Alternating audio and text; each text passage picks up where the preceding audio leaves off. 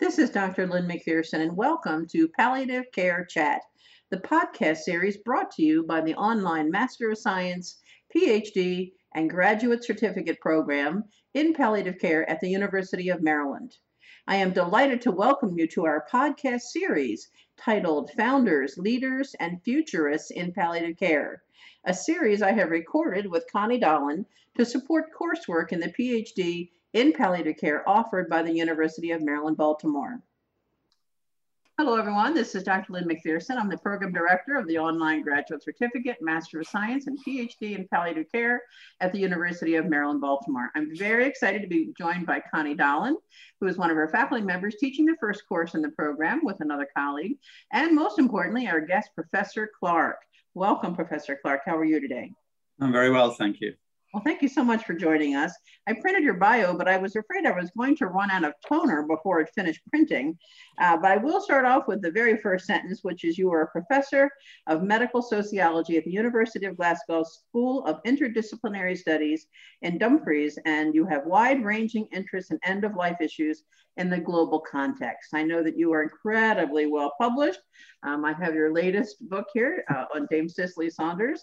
I think I learned some new words just in the prologue alone, but very exciting and written in a very conversational style. I've enjoyed what I've read so far very much. I know that you're a great historian in end-of-life care, obviously talking about Dame Cicely Saunders. What else would you like our listeners to know about your background? It's incredible. Well, first of all, Mary Lynn, just to say, I am now retired. I'm emeritus professor at the University of Glasgow. I retired in the autumn of 2020, though I continue to have major interests in some of these areas. I originally studied sociology, anthropology, and history. Even as an undergraduate in the early 70s, I got interested in end-of-life issues. I was reading the work of Kubler-Ross and others as a final year student. I wrote a dissertation on social aspects of dying.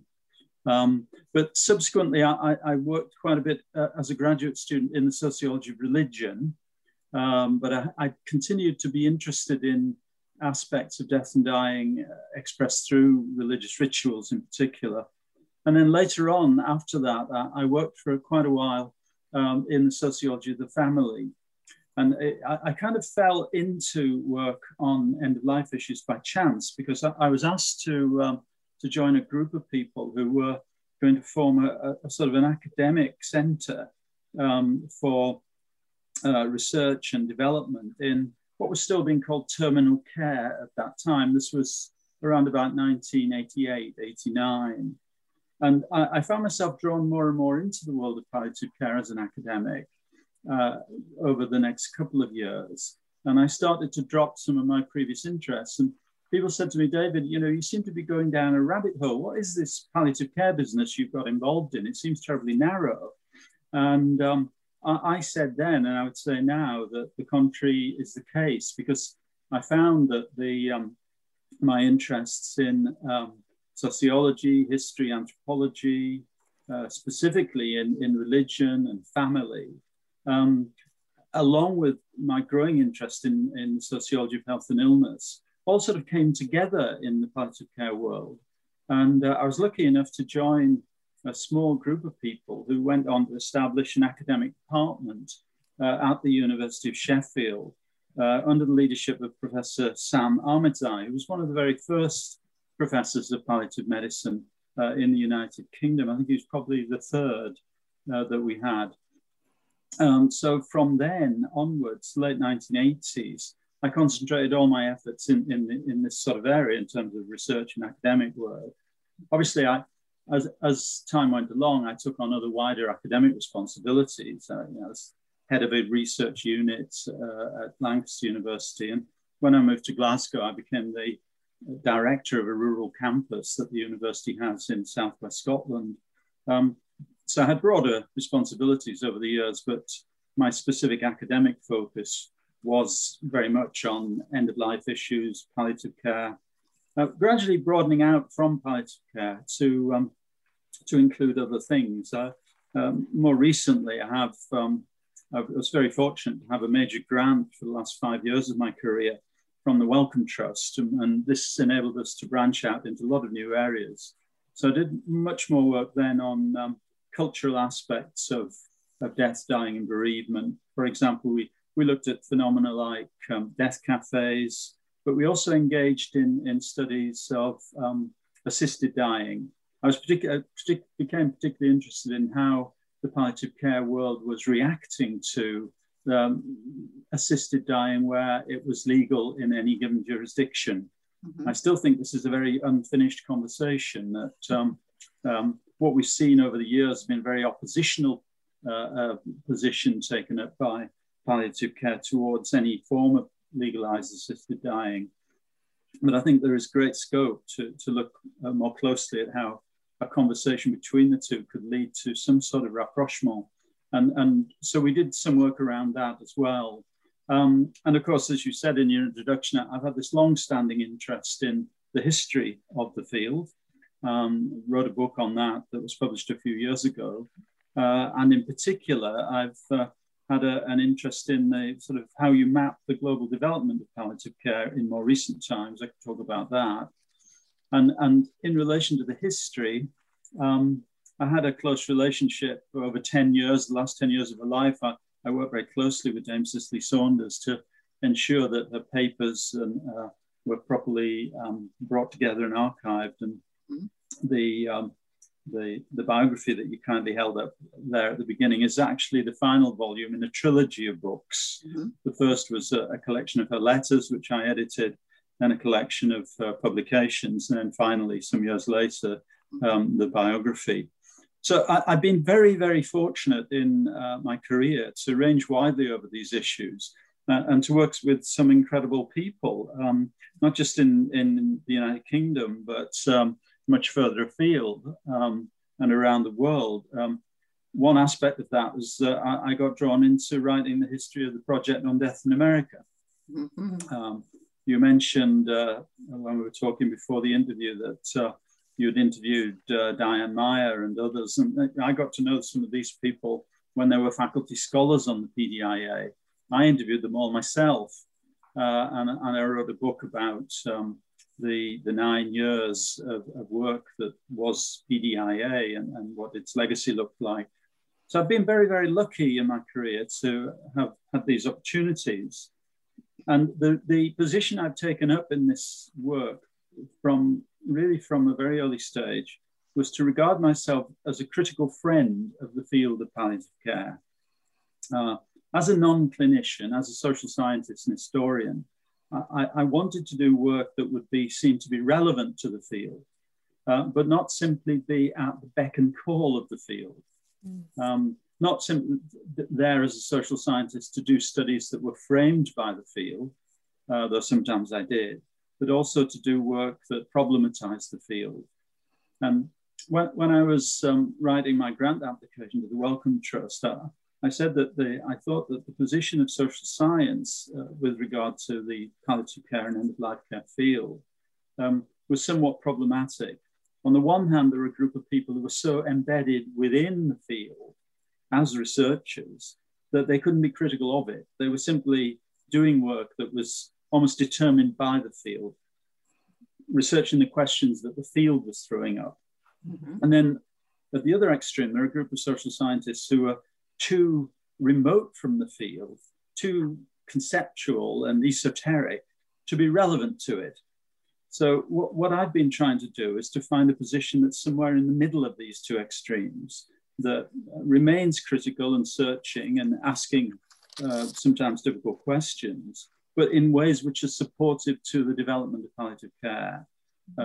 Not simply sitting on the sidelines or sitting in the ivory tower and kind of, we would say, nitpicking about how things are. Being critical in a robust way, but in order to bring about improvement.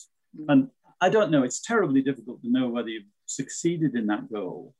Now looking back on my career, it is hard to know to what extent that has worked, but it's been my orientation, and it seems at least to have drawn the interest of quite a lot of people over the years. So there was so much in that. So thank you for that. I'm going to go back a little bit because I think one of the things, Professor Clark, that you brought up that nobody has really focused on before is that you were intrigued as a lot by this relationship of the family and religion to palliative care. And what was it that sort of brought that into the end of life interest that you had of understanding why it was so important to bring those two together in end of life in a way that people hadn't focused on before? Well, I'd been studying in those fields prior to getting involved in the end of life work. So I was interested in structures and changing patterns of family life, but also in the role of religion in society. And if you look at the early writings, so particularly of Cicely Saunders, there's a very strong emphasis on both of these.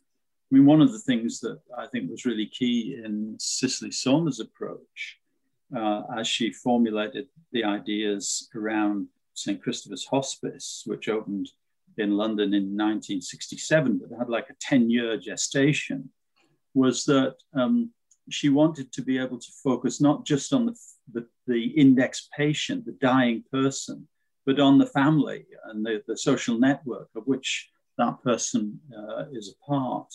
So that was really very important, because I think if you read Cicely's work, you'd see that as she gained her experience at St. Joseph's Hospice in Hackney, she was very impressed with how the patient was cared for, but she didn't see much scope for the family to be involved in that care.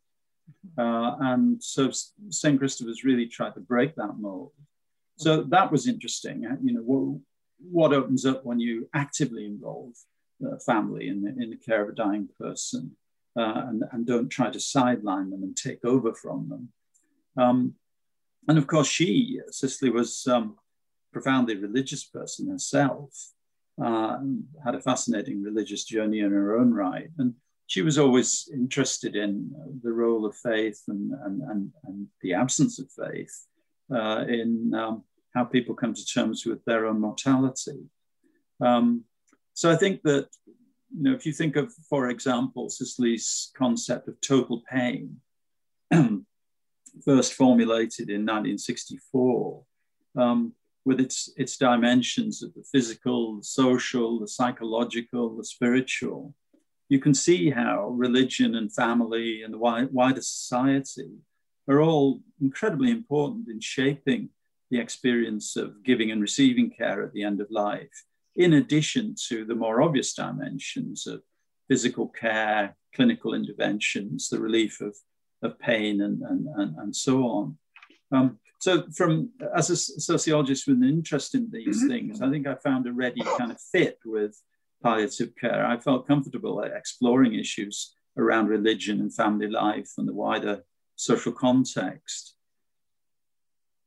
Well, so then the reason why I think it's interesting is because I think we're finally really, at least in the United States, realizing that if you don't include the family or however the patient defines it, you're kind of not going to be successful, right? And yet, at least in our society and the way that our healthcare is, we set forth a lot of these principles of caring for the caregiver or doing all the support, but they aren't covered by insurance and they really vary by community. And so there's no consistency, right? So we, I think, have set up this ideal that dying at home is the thing you strive for. Although, you know, I would say in the literature, we're actually seeing here, because you may or may not have the supports. It really depends on where you live as to what type of hospice care you give. For some families, they're actually traumatized, right? And so we've set up this dichotomy here: dying at home, good; dying in any other place, bad, which I think is not fair to the families, right? We've got to look at that. But at the same time, you know, what do we offer to the families? We here send people home expecting them to be like healthcare providers, and they don't have that education, right? Yeah. And in our society, we deem that, quote, custodial so that we don't have to pay for it. So I think, you know, where you've come from is so important, because they are the ones left with the experience. They are the ones who left, if we're going to think about psychological healing going forward. And so I think it's you maybe have been looking at something that was sort of so ahead of its time, and we're just, it feels like, starting to get that emphasis. you have any thoughts about that? Well, I think the United States context is very specific, because all thinking about palliative care and hospice really has to come back to your financial system. And, I think this has been, it's important in any society. But I think the particular nature of the American healthcare system has been so crucial to the way modern palliative care is being conceptualized in a sort of market economy, and where often the patient and family are treated as sort of consumers of a service. So when Diane was doing that work on trying to find a new language definition of palliative care, that really was all about what would be seen as desirable and acceptable to consumers of this product. That, for me, led to some problems, because I think it in part has led to a sort of masking of mortality and of death, and the notion that palliative care becomes an extra layer of support as you progress through the stresses and strains of your disease and the side effects of its treatment. I think that's a very particular version of palliative care that could only really emerge in the context of the American healthcare system. It doesn't make quite the same sense in a system like the one I live in, where healthcare is paid for from taxation and is free to everybody at the point of delivery, and where there is a much wider kind of social dimension to our thinking about care, rather than a financial driver to it, which always seems to be so important in the US context. Yeah. So I think I've come to the conclusion that the way that palliative care has been shaped in the US can only be understood through the lens of the financial system that has produced it. And I think it's probably the most extreme example of that of any country in the world. I mean, many poor countries, palliative care is being shaped by the absence of resource and the absence of financing and income streams and so on. So one's not trying to deny that. But I think the debates that are developed in America and the way in which the issues have been framed, particularly among leaders in the field, is how to convince others that palliative care is cost effective. Right. And there's some new work out on this, a new book which I've got on my shelf somewhere, but haven't got around to having a proper look at. But it seems to be arguing that the whole impetus for development was about cost reduction. And that was never the impetus certainly in Britain. And it's not an impetus that I see very, very widely in European societies. But I think it has been very, very compelling in the US, and has had particular kind of consequences for where palliative care sort of begins and ends, what it's defined as being. Mm-hmm. Well, and I think that's, it is an interesting concept, I think, because, here also people change the name, right? They figure if you make it more palatable, but I think many of us who have been in the field for a long time would say, that's really for the clinicians, right? Once the public knows what it is, they'll either embrace it or not. Like, whatever name you have, people figure out what the services are. And so it is about our death denying culture and our economics. But I think, I would wonder, you've said a couple of things also that were interesting. I think of this whole part about us being able to look at ourselves and critique ourselves. And, you were talking about if you're too embedded, you can't be objective. And if you're too remote, you don't understand what's going on. In terms of really critiquing ourselves, what are some of the areas that you think we really do need to look at ourselves a little bit more and think about for the future? Because I think that's important for people to say, we did the best we could. We may not have gotten it right, but we want to keep moving forward to kind of making it better. Yeah, well, I have some thoughts about that, and I preface them by saying I'm not speaking now purely in relation to the American healthcare system. I think that there are some wider issues that you see occurring in other places. I suppose what has been going on is that we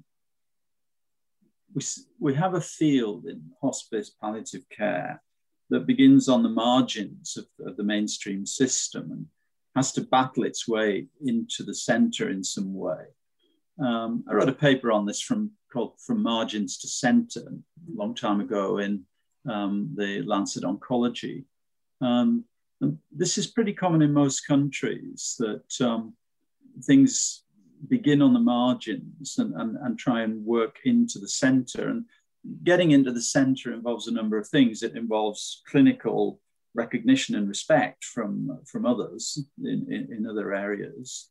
And there's a lot written about the problems that have occurred as palliative care enthusiasts have tried to persuade their colleagues in other aspects of medicine and healthcare that what they're doing has value.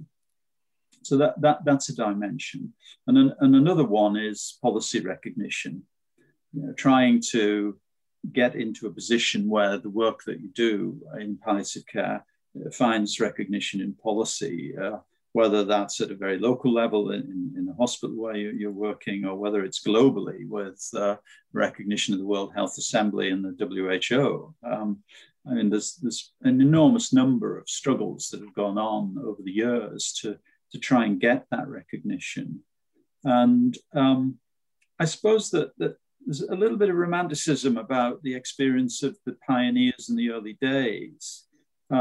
It's tough being on the margins, but it's also very exciting. You're trying to break into something and offer something new as an agent of change. Where the issue sort of starts to get a little more problematic is when you've begun to do that. And there's a very famous paper written years ago by David Field and Nikki James, where they used some of the ideas of Max Weber to talk about this very process. They called it the routinization of hospice. It's when the hospice idea starts to become mainstreamed. And then I think, some of the founders get concerned that something's been lost here, that perhaps paid rather a high price for this. It could be that you have to shape everything to the constraints of the healthcare system, its funding structure, its systems of evaluation, quality assurance, and so on. Or it might be that you have to pare back on the holistic vision of palliative care and give less emphasis to, let's say, the softer dimensions of spiritual care or psychological distress in favor of dealing with the most immediate and pressing issues of pain and symptom management. So that kind of debate that goes on about whether it should be called palliative care or supportive care is in that territory, because the supportive care is unequivocally about this sort of whole very strong emphasis on pain and symptom management. So I think these are quite interesting areas that the field has been traveling through. But I also think that there have been new injections in more recent times of fresh ideas that come from elsewhere and that sort of relocate or resonate with some of the founding ideals of the hospice and palliative care leaders. For example, the whole interest that's grown up around the world in compassionate communities, the idea of framing palliative care as a new public health issue that doesn't begin and end with clinical services, but is something important in society, that's about debating end-of-life issues more openly, having conversations about these things, using that as a platform for thinking more proactively about advanced care planning, these types of things. They seem to me to have been rather fresh ideas that have been exciting and developing in recent times that somehow reinvigorate a field that might be in danger of becoming, as one person within it said many years ago, Michael Carney, in an article in the journal of Palliative Medicine, are we becoming just another specialty? Mm-hmm.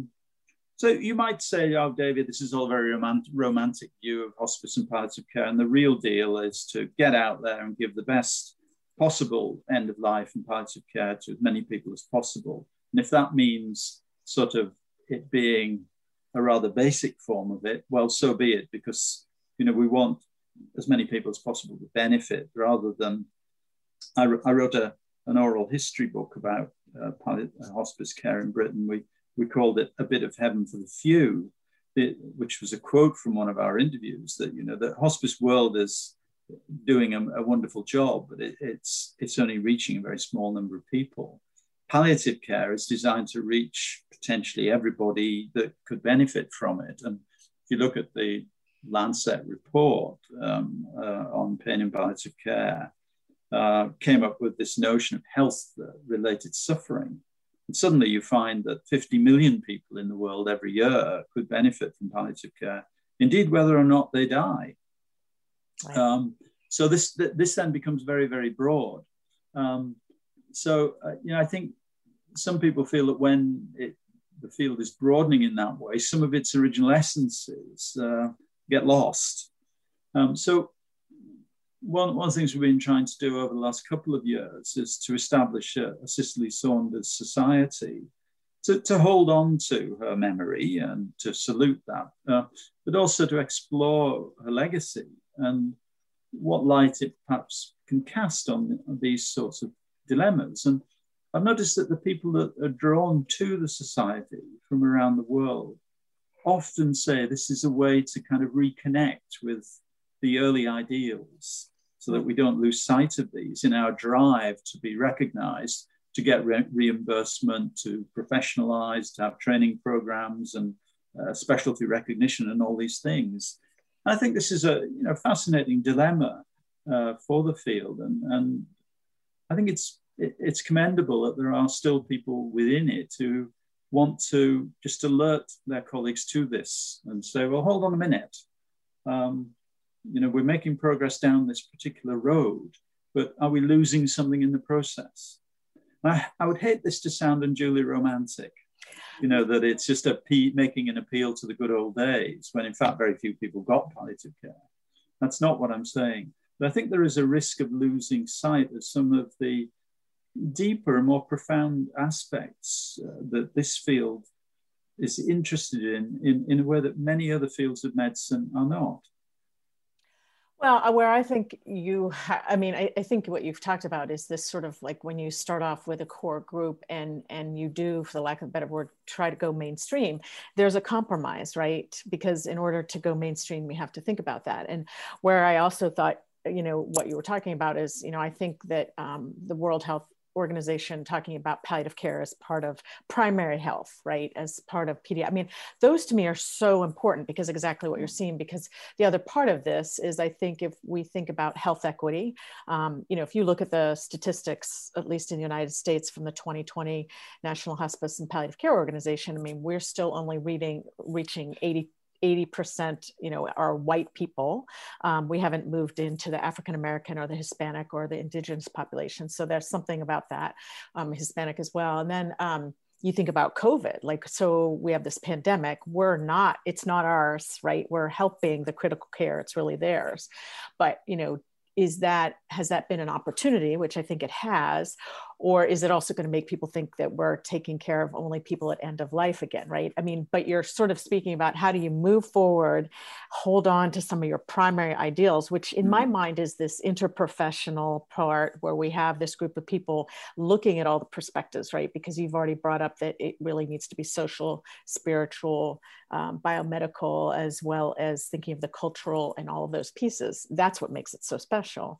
But we also have to figure out what happens in the real world. And maybe also in the United States, as you've said before, because of our financial status, it is different than maybe how the rest of the world is going to go. But I also think that there's so much for us to think about in the rest of the world, particularly in developing countries, because we really haven't done a lot in this country on community health workers, right? Of thinking about those alternative things.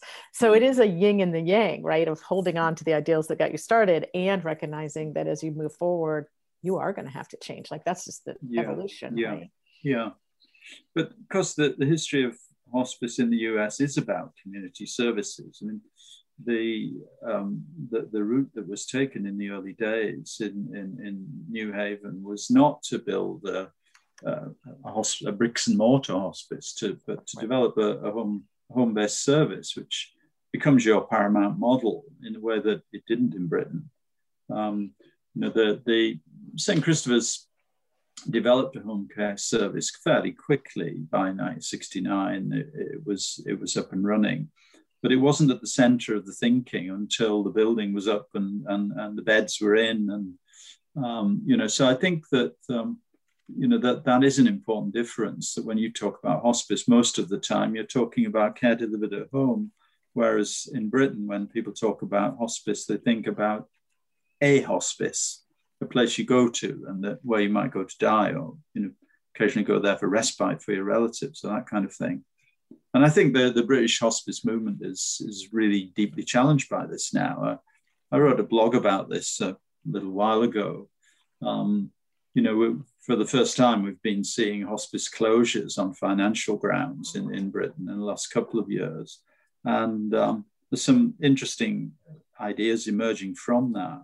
But I was arguing that really the one way forward for our independent hospices, which are independent non-profit charities, very much rooted in their local communities, we've got a few hundred of these across Britain, that they should really try to divest themselves of their inpatient facilities, relocate those to the local hospital, have the NHS meet the costs of them, and then the hospice could focus more on community interventions of various kinds, bringing people in on a daily basis, reaching out to them at home, engaging with wider communities that surround the hospice in all sorts of ways that would be helpful to local society.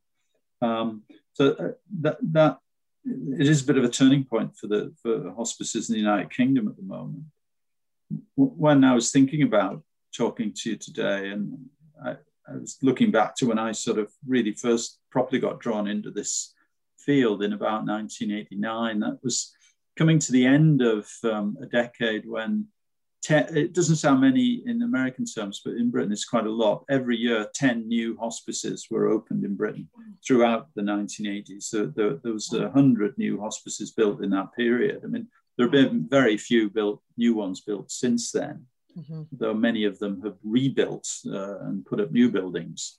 But it was a very dynamic time. And that was also the period when, in 1987, palliative medicine was recognized as a specialty for the first time. It was in Britain. It was when the first journals started to emerge, the late 1980s and so on.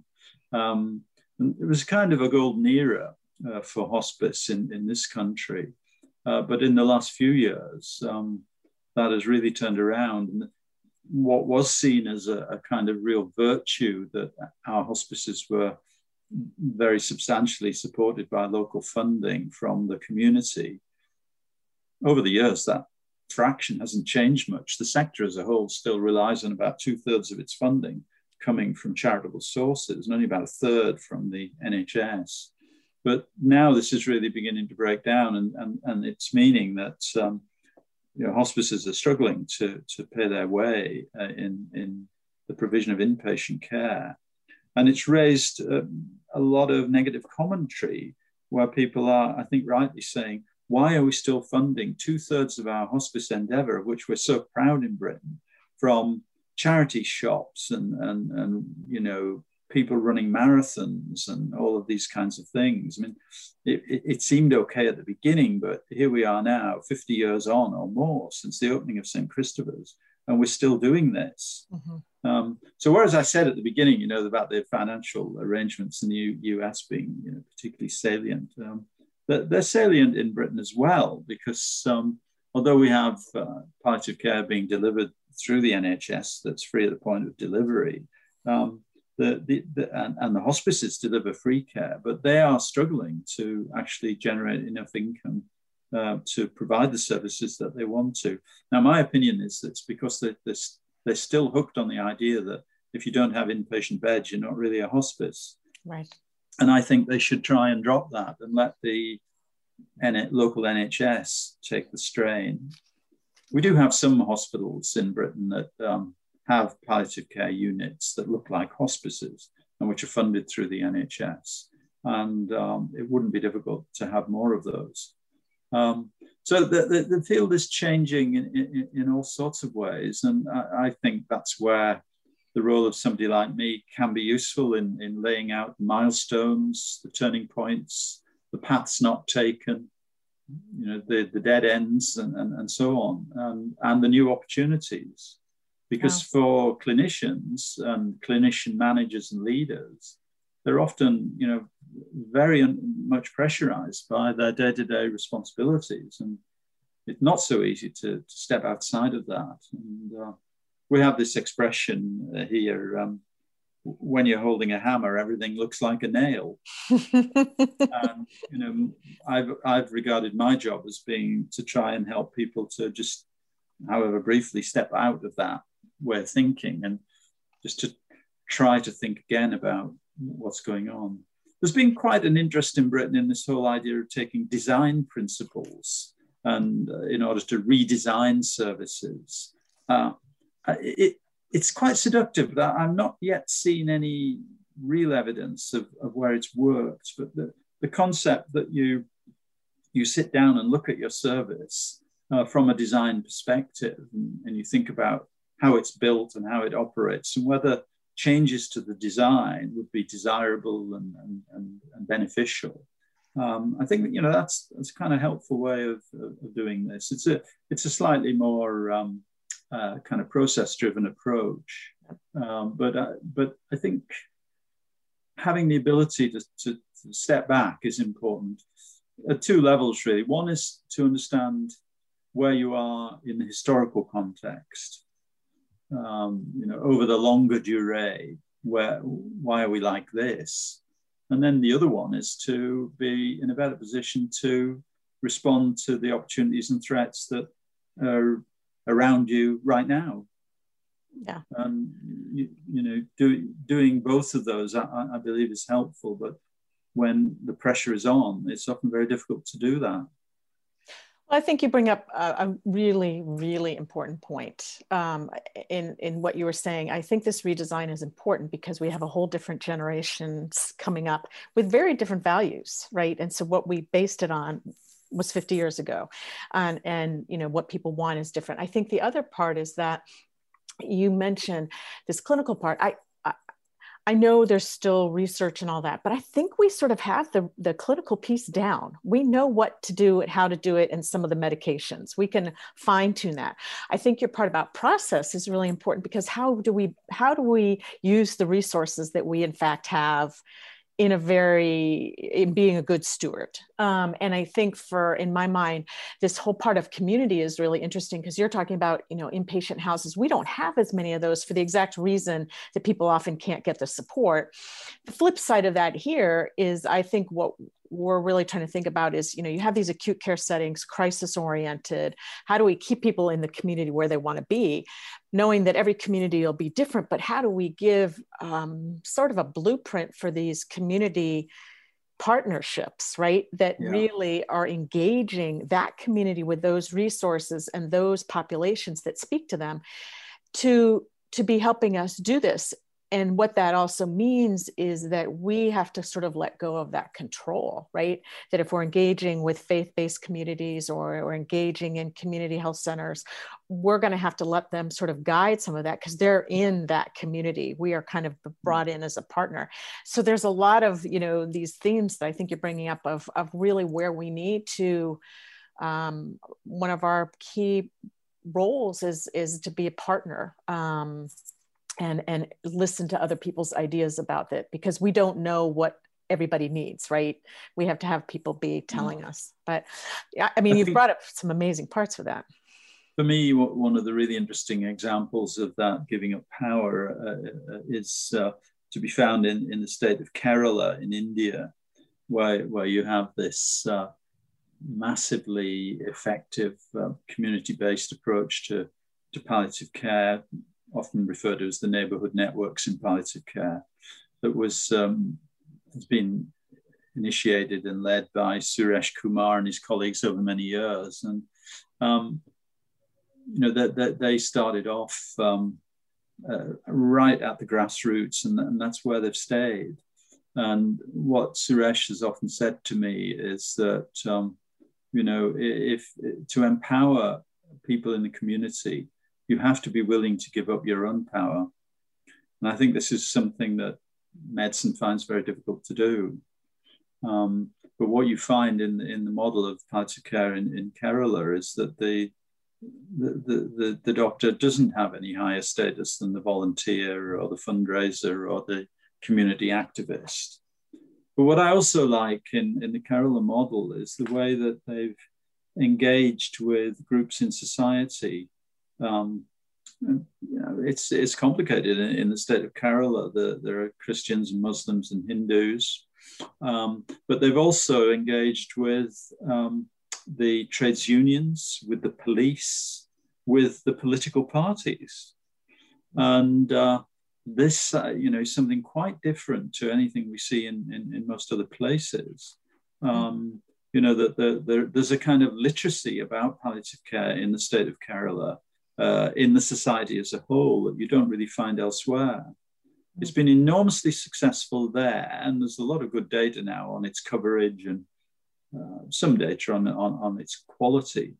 But paradoxically, it's struggled to develop anywhere else, even in other parts of India.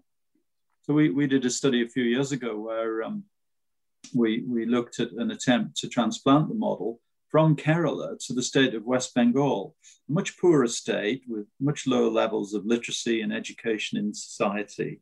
And the model got going, but it looked very, very different and didn't succeed as well as it has in Kerala. And the hope that this could be a model not just for the rest of India, but for the developing world, or even for the world as a whole, there's still to be realized. And there are people in many countries in Europe, Britain and Switzerland and elsewhere, who have taken elements of the Kerala model and are trying to foster them in their own context. But that's a radically different approach to the ones that we've been describing. And it's been enormously successful in one state, but for reasons that aren't properly understood, it hasn't flourished when it's been transferred and translated elsewhere.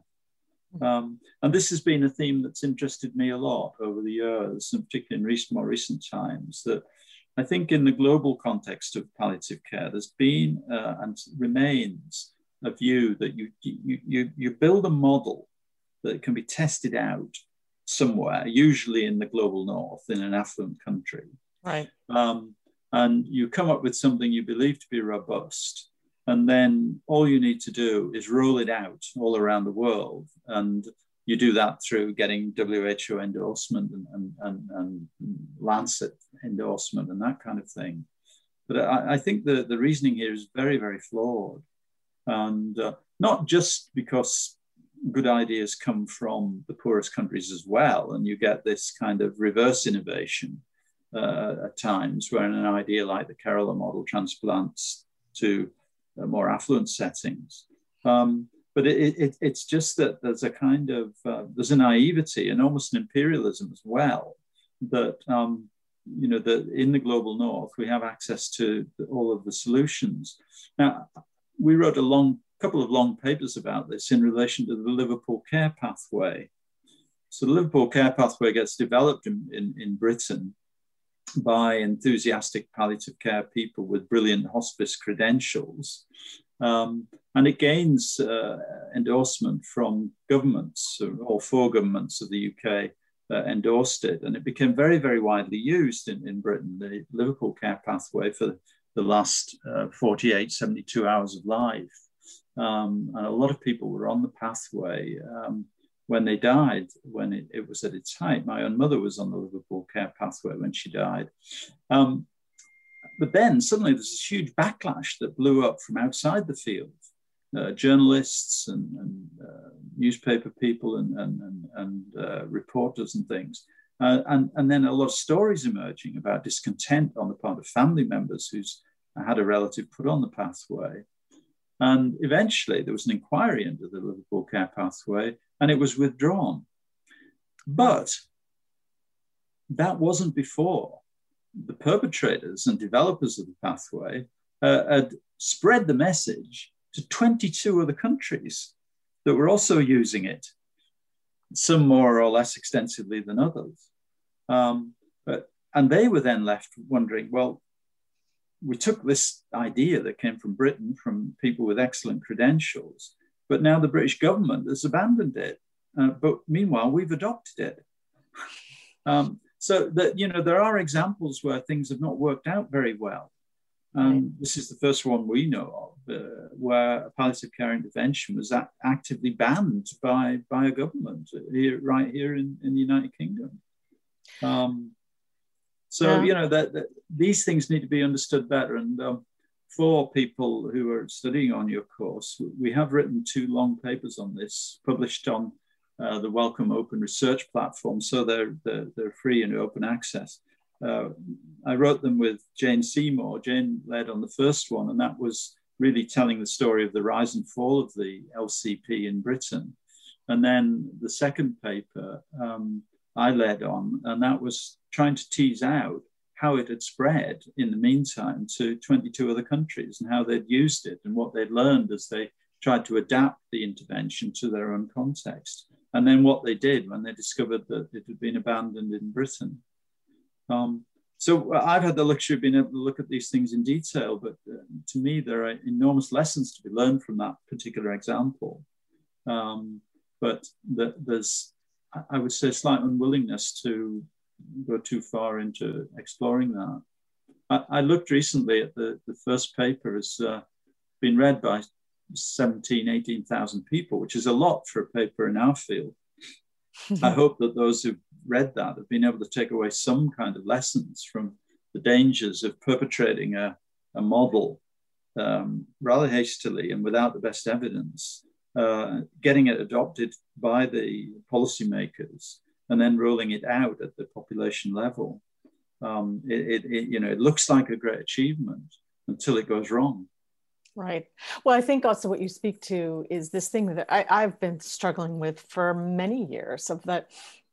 I think in the United States, we have this hospice model, and then we moved to palliative care, which was very hospital focus. And then I think the other part is you've spoken about this dimension that we have interprofessional, and we have had sort of this equity issue for a long time, right? Of kind of thinking about, okay, what happens in an academic medical center versus what happens in the rural community, and models don't work that way, and they don't have the resources, right? So, and then the language is different when we think about this Eurocentric model that we talk about death and dying, right? I mean, here, unless a patient says death and dying, we don't think they've accepted it. And you and I both know culturally, they may never say that. It may not even be appropriate. And so we've sort of continued that. And then I even think in amongst the team, and you sort of have hinted at that, I mean, there's very much still this part about who has the power at the table. We talk about an interprofessional team, but we still haven't worked out the dynamics in the team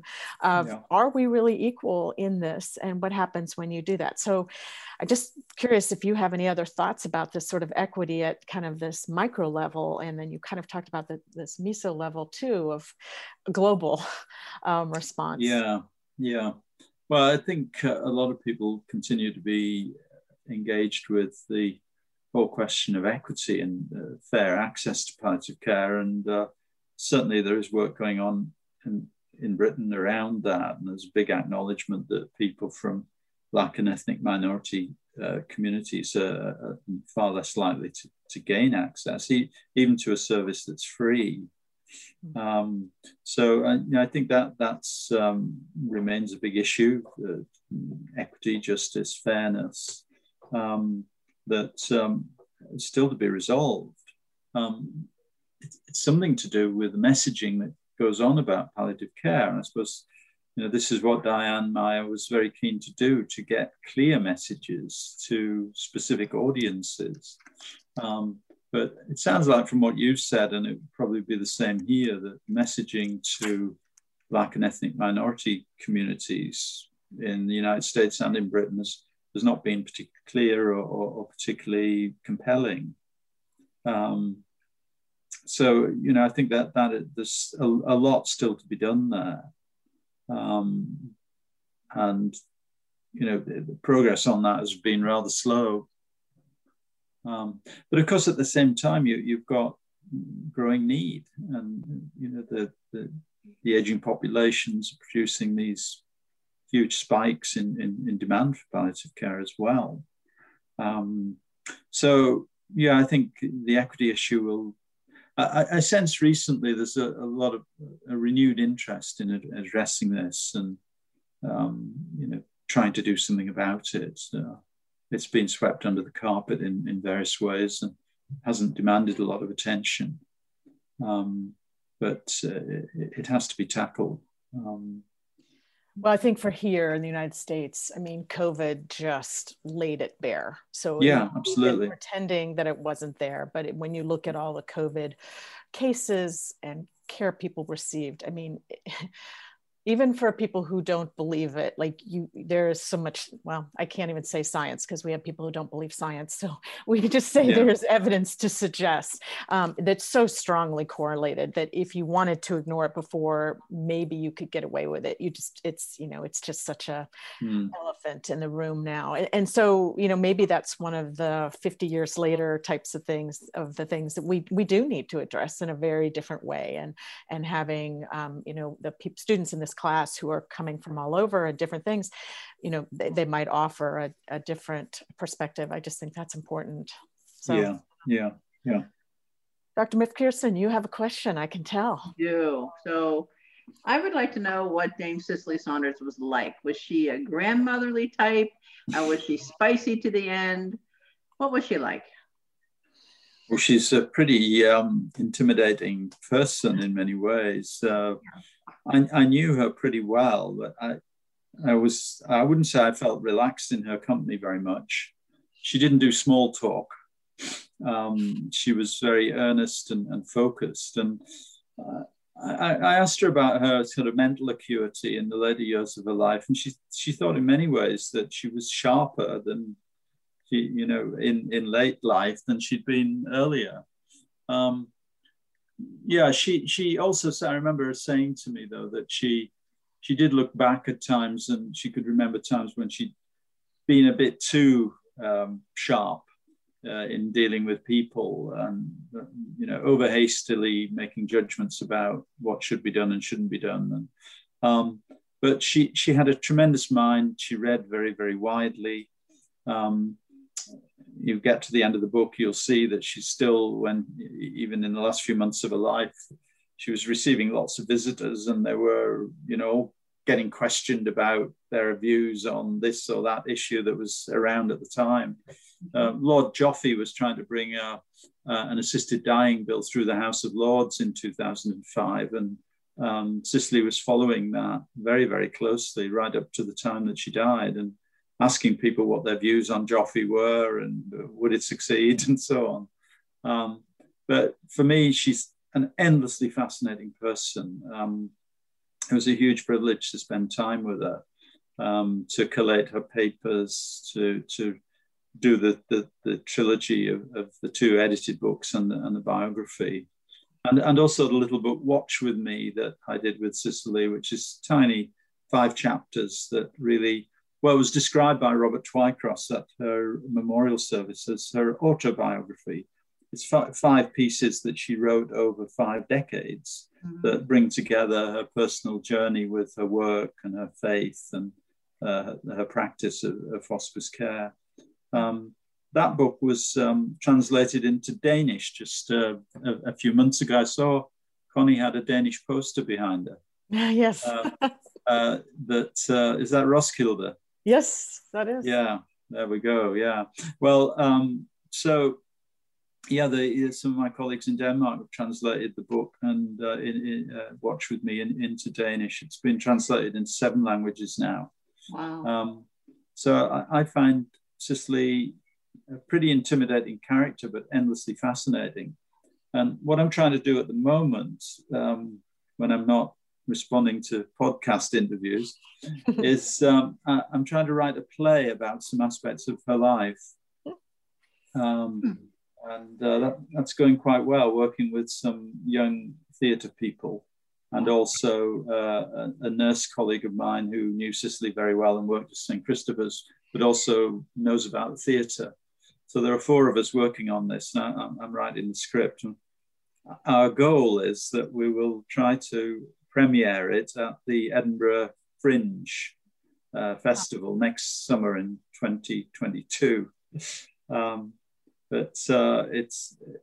She fascinates me. I finished writing the biography some years ago, but I still keep coming back to her work, reading and rereading things that she said and wrote. I think it's enormously rich legacy there that should be of interest to anyone in our field. I'm sorry I did not meet her. I think Connie did have the chance to meet her. But did you? Strikes me as somebody who did not suffer fools gladly. Oh, that's absolutely true. Yeah. You'll see that in the book at times, in the way she responds to people who ask silly questions in letters or want to come and visit the hospice from America on Christmas Eve. Things like that. Yeah, I had the opportunity. I did the Hospice Education Institute with Michael Glasgow, who you probably knew. Oh, yes. Yeah. Michael and I went way back.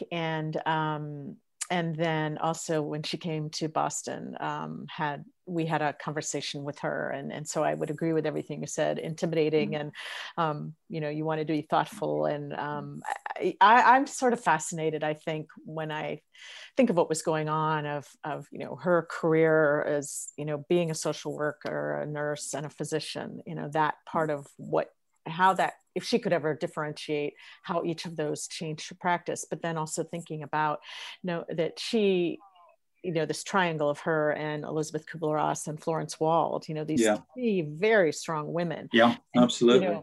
Wishing that you could have been a fly on the wall when they had some of their debates must have just been, pretty amazing. Yeah. She could get quite snippy with Elizabeth. I think they butted heads a little bit. But with Florence Wald, it was a lifelong friendship. They were very close to each other and corresponded regularly right up to the time of Cicely's death. In fact, I've been reviewing the correspondence between Florence and Cicely just recently. There's a couple of massive files of letters in the archive between them. Fewer with Kubler-Ross, but a huge amount with Florence, and also with Balfour Mount, a massive correspondence, and with Sam Klagsbrun, who was the psychiatrist who used to visit St. Christopher's once a year from the States to sort of give advice on organizational matters. And these are really rich sets of correspondence. They're not just like the modern email. They're pages long and they're reflecting on issues and something I've read and something you should read. And which is interesting, even though as you were saying that and you kind of jumped to it, like the transition of people writing those letters and being like that, and now just trying to get access to people's emails and trying to think about how different that is. So amazing. Okay. Yes. As we wrap up, Professor Clark, any advice for our PhD graduates as they move forward into this field? Well, I think it's great that you're doing this kind of course. I'm a great believer in this approach. When I left Lancaster University, where I established the International Observatory on End-of-Life Care, I left there in 2009 to move to the University of Glasgow. And one of the last things I was able to push through was a taught doctorate in palliative care. And it's been enormously popular. I've subsequently employed people from the US who graduated from that program because it's also a distance program. So I think it's great that you've got students on it. And I would encourage them to use the space that the course provides them with to think widely and to read widely and reflect. Try to get out of their own bubble wherever they can, out of their own comfort zone.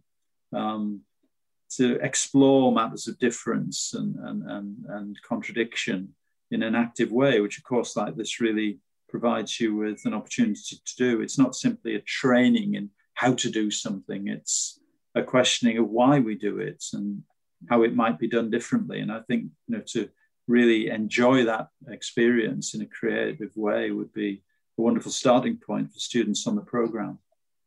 So as a lifelong qualitative researcher, I guess you are firmly behind the idea of always maintaining a good sense of curiosity. Absolutely, yes. Always wanting to know why things are the way they are and why we do things in a particular way. Definitely. But as I say, my approach has not been in order to demolish things. It's been to try to improve them rather than destroy them. Definitely. Yeah. Connie, any last words for Professor? Oh, thank you so much. This was such a great, rich conversation, and to sort of hear the different places, and to know that we still all have a place to do some work in this field as we move it forward in whatever iteration it goes and whatever community we're in. Yeah. Thank you. Well, it's been very, very pleasant talking to you both. Thank you for the invitation, and best of luck to all the students. Thank you. Sir.